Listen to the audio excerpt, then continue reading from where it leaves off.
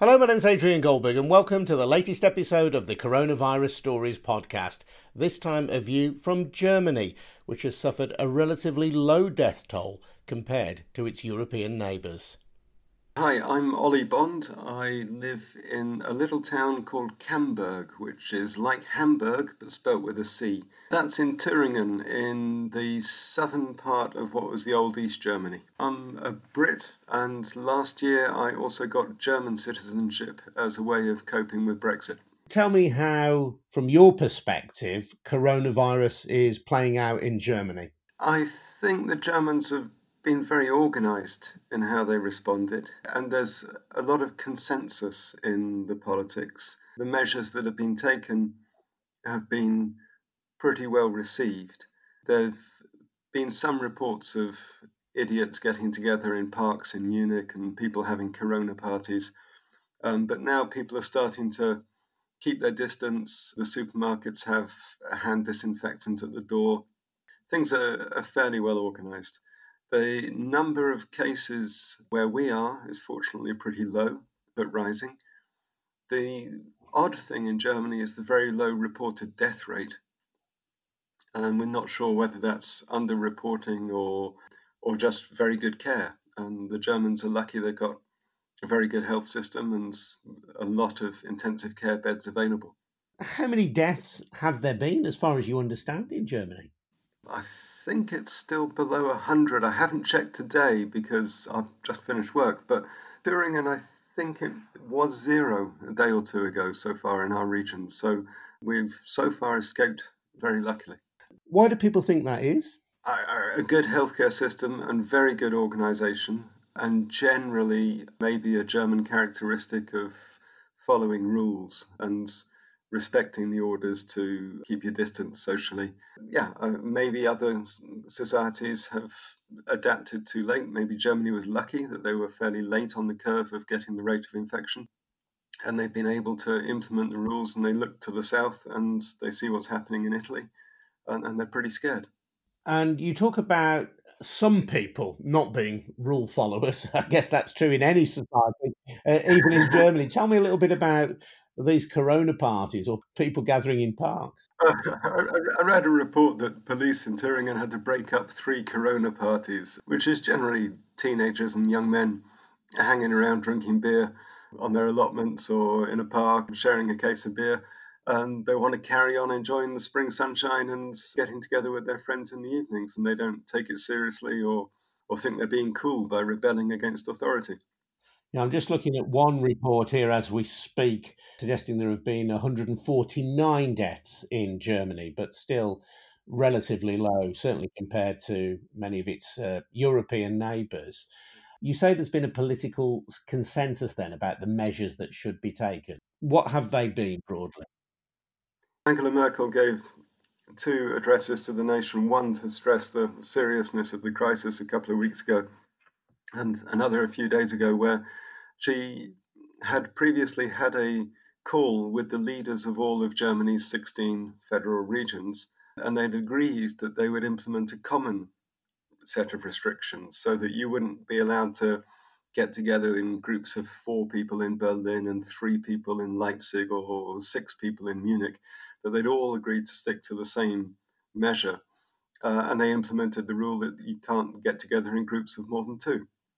And this has been very unanimously well received and fairly well policed from what I see. So the Germans, I think, just have to look on the news and look to the south, and they see what's happening in Italy, and they're scared. And is there a sense of fear there? For some of the population, yes. I mean, in eastern Germany, it should be remembered that it's one of the oldest demographic regions of Europe. So, sort of out of the 20 regions of Europe with the oldest average age, 19 of them are in the former East Germany. Because when the wall came down 30 years ago, all the young people left to go to the West and get jobs. So that should put Germany right at the front rank of countries with deaths, being blunt about it. It should, and if it spreads and takes off, not only will the infection rate, if the infection rate gets high, the requirement for intensive care for all the old folk will be a massive strain. And maybe that's why people are being quite fearful and respectful of it. And in the UK, we've had this kind of creeping clampdown on our movements. Only people now with essential work are expected to go to work. We're being told to not circulate, to keep a safe distance, even if we go to the shops. And I've noticed only in the last couple of days now, people really do, finally, perhaps in the UK, seem to be taking all this very seriously. What are the restrictions on travel and on work in Germany? You are allowed to leave your house to take exercise, to go for a walk with the people that you are isolated or quarantined with. You are allowed to travel to your work. Non-essential shops have shut. There hasn't been in Germany, as I've seen, any of the crazy arguments that you have in the UK about whether a building site is an essential job or not, or whether Sports Direct is a fitness retailer and should be allowed to open to help people stay fit. They're much more organized and rule bound, and decisions get made and implemented pretty efficiently. So, building sites, for example, will have closed down. I haven't driven into a town to see whether any large building sites have closed down, but certainly on small things around here, things are quietened down. And my wife and I are renovating the local train station as our project, and we've pretty much shut down. We aren't getting builders in now and risking it because there's no benefit. Better to wait and delay for a few months and then hope that we can start again. A couple of theories that I've seen about Germany's relatively low death rate from coronavirus. One is that because people are relatively secure in their jobs in Germany and have a tradition of secure employment in the country, that workers are more willing to have time off when they feel ill, for example. They won't push themselves to work when they're ill in the way that people in perhaps the less secure working environment of the UK would be. Does that ring true? Oh, absolutely. And one of the first announcements from the German government was the implementation of support for Kurzarbeit so that firms could, as they do in when there's a recession, the firms can lay off the workers, but the government will keep paying their wages so that when times pick up again, the workers can come back to work and production can resume. And that's very well organized from the central ministry down to the regional banks. The distribution of the funds is already in place. I mean, I've just seen an email from our accountant, a round robin to all his customers, saying that the funds are there to help small businesses and here's how to get them. So it's certainly less disorganized, I think, than the UK, and maybe there are fewer self-employed people here. People tend to prefer secure employment with excellent employee protection. And so, as you say, when they feel sick or when they feel it's unsafe to work, they will stay at home and know that their job is still there for them.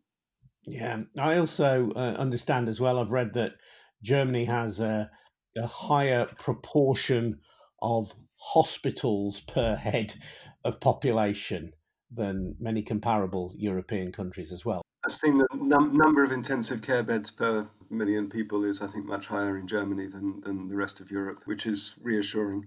And for my work, I travel down to Munich each week to work for a big organization there. And luckily, I work in IT. So I've been at home for 2.5 weeks now, just working with my laptop and seeing the effect that has on people who are used to coming into an office and are used to the social aspects of work and the stresses on them. And one of the odd things, my work is an international organization which is full of expat staff. And one of the odd things that strikes us is that we are all now cut off from our families back home. So I have colleagues with relatives in Italy, in Greece, in Sweden, in Ireland, in England. So my parents are in England. And for the first time in over a decade as an expat, it's very odd in a united Europe to think that I couldn't easily jump in the car or jump on a plane and get home in half a day or a day. And that uncertainty for a lot of people, especially with elderly parents, that uncertainty, not knowing how long it's going to last, is quite a tough psychological hit for a lot of my colleagues and for me. Testing is quite advanced in Germany as well. I read that there were 35,000 coronavirus tests done in private practices last week in Germany. That's according to a report in the Los Angeles Times.